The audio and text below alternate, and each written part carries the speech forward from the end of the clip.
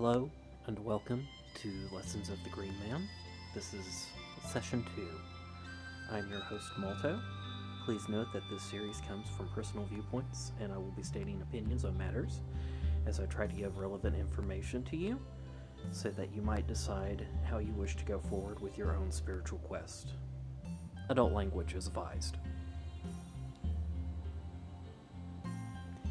This session, we will be focusing on some of the common ideas of paganism, discovering some ideas that can be seen over a few practices, and delving into places where one can learn more. Let's look at some basic ideas today, and we will focus on, we'll say, 5 tenets for now.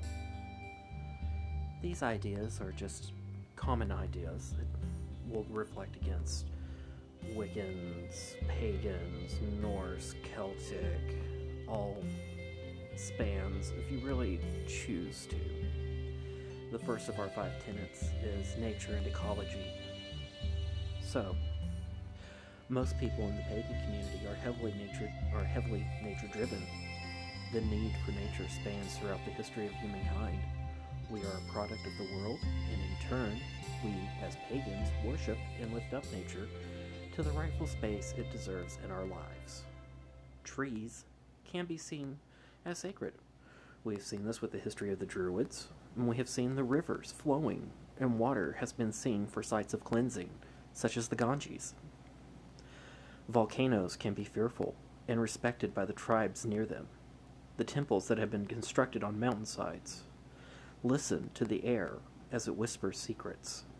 We are the ones that love and respect the connected feeling of life to one another. The respect of ecology and knowing we are not alone as a life form on this planet. So, to sum it up, we believe in the forces of nature and protecting those forces. This includes whatever work we can do to clean our local communities, or going further out and trying to save the rainforests. Everybody has a point in the life spectrum, and we are all interconnected. Our second tenet for the night: balance. Light, shadow, yin, yang. As pagans, we look at the way things have to equal out. Balance of all forces in our practices should be an important goal. Please note that I use the term shadow work. Oftentimes, people will say things such as white and black magic. This is actually a racist idea. The way this can be seen in the way people project images, such as a white witch and the black witch. So, for the respect of all, it is best to say light and shadow. These are old terms, and many people still hold to these terms.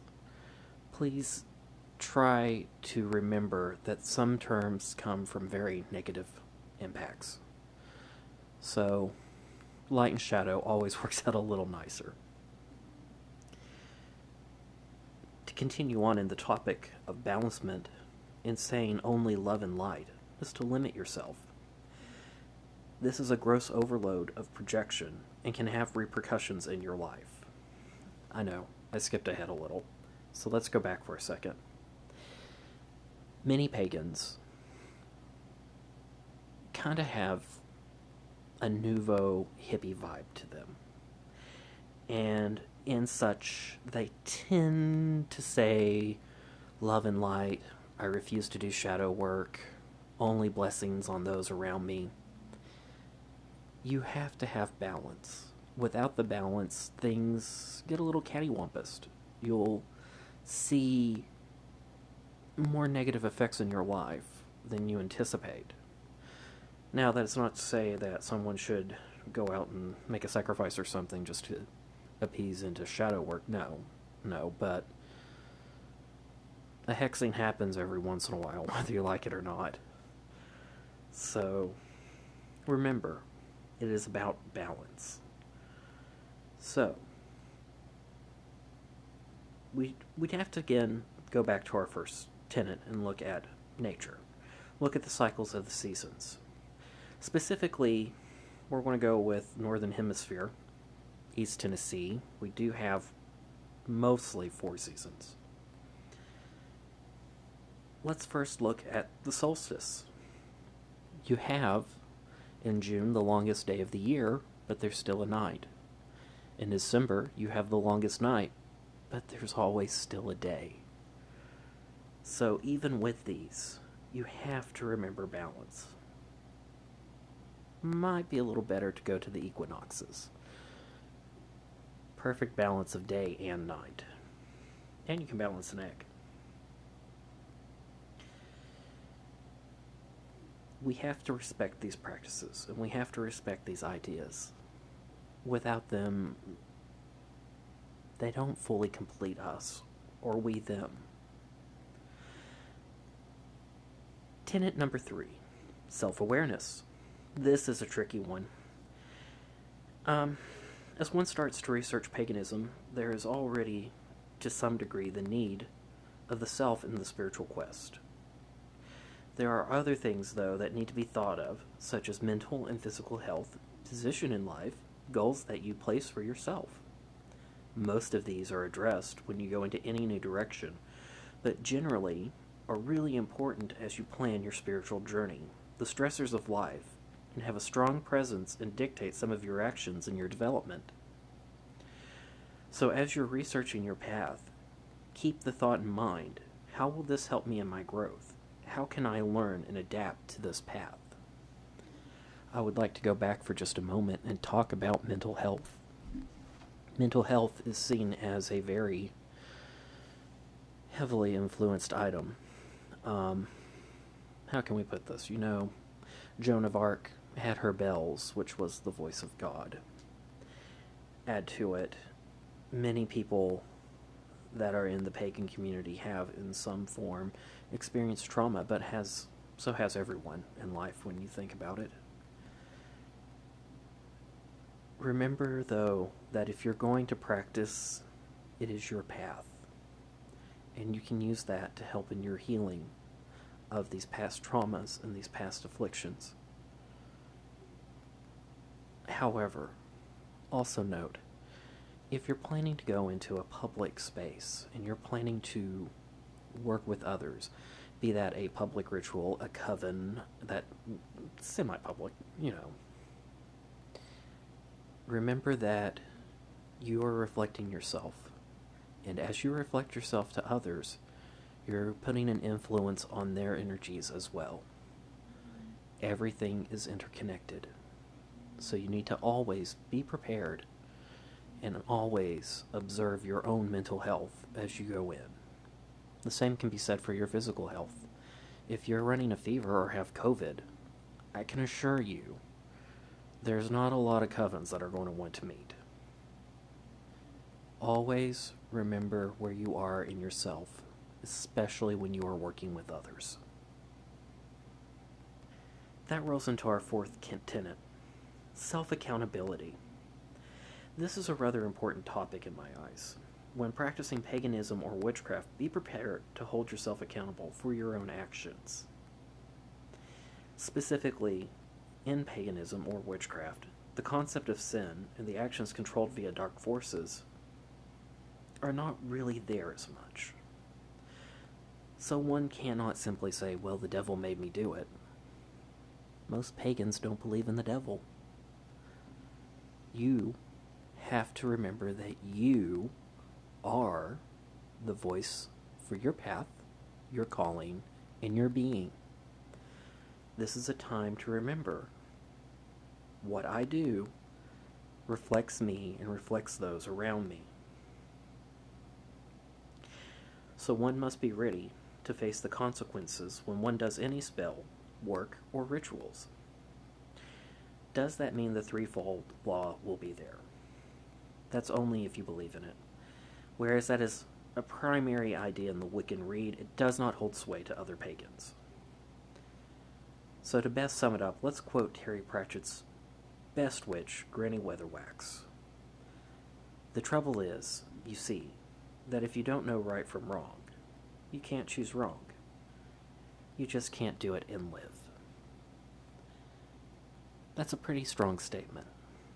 But when you look at the activities of the world and you look at what you bring into the world, it is fairly accurate. You have to know what's right and wrong.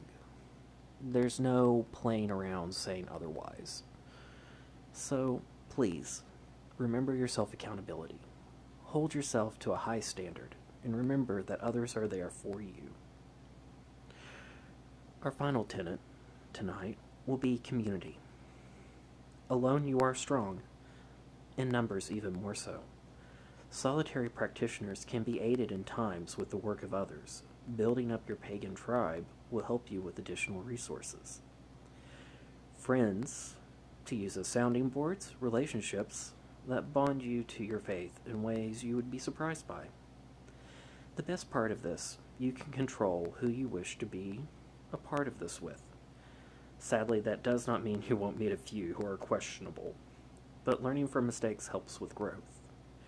Each person is their own journey. Just be sure that they are not trying to dictate your path as well as your own. Something I always tell myself when I work with others or take on a project with anyone is a simple quote from Aesop. A man is known best by the company he keeps. Remember this. Remember how there has to be balance. And you are responsible for you. In a coven, you becomes a collective. In a public ritual, you becomes a collective. You are represented by those around you and those that you keep by you. Sometimes one or two may show up. It happens. There'll be drama, there'll be things said. These things happen everywhere. It's up to you whether you want to keep that person in your life or interact with them. So, by all means, follow your path, learn your ways, and remember, you're not alone, but you are accountable for your own actions. Please, there are many good people in the pagan community who will gladly listen to you and give you advice. Doesn't mean you have to take it, but it does give you a chance to hear a different viewpoint. So now we come to some ideas of we have had some ideas of what it is to be pagan, and now we need to be curious about where to find others to speak with. A good starting place, generally, is a simple Facebook search. If you are in or near a city, simply type in the city name and pagan groups. You can look for a pagan pride group if they're in a larger city. Often they have communities and members that will talk to you. If you're worried about something being public, there are also private groups and secret groups that you can meet with. Finding them can be a little trickier, but again, if you search online, you have a good opening and then they'll be able to give you further resources. Google, Twitter, Instagram, everyone has information. It's always just a click away. But if you're feeling adventurous, sometimes you can find local occult stores, holistic shops, independent bookstores are a great resource, and other smaller niche markets. Not only would you be gaining information and knowledge of your area, but you can also help and support local businesses.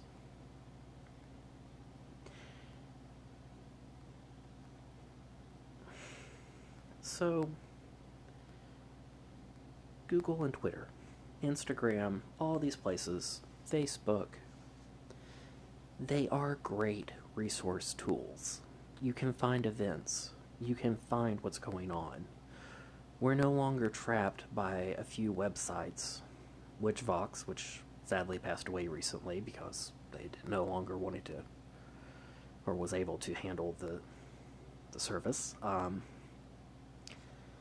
These resources are there, and for the most part, as long as you're online, they're free.